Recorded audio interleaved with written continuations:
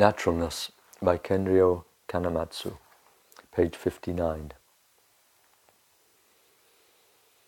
The real misery of man is in the fact that he has not fully come out, that he is self-obscured, lost in the midst of his own desires. The longing that rises up from his whole being is, therefore, the longing for the perfect expression of his self.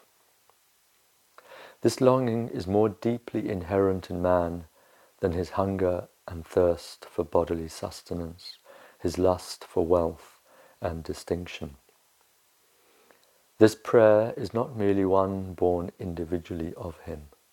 It is in the depth of all things. It is the ceaseless urging in him of Amida, the spirit of eternal manifestation. The revealment of the infinite in the finite, which is the motive of all creation, is not seen in such perfection in the starry heavens, in the beauty of flowers, as in the heart of man.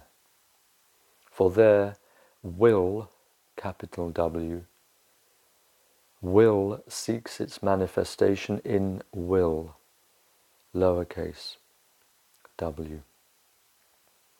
For there, will seeks its manifestation in will, and freedom turns to win its final prize in the freedom of surrender.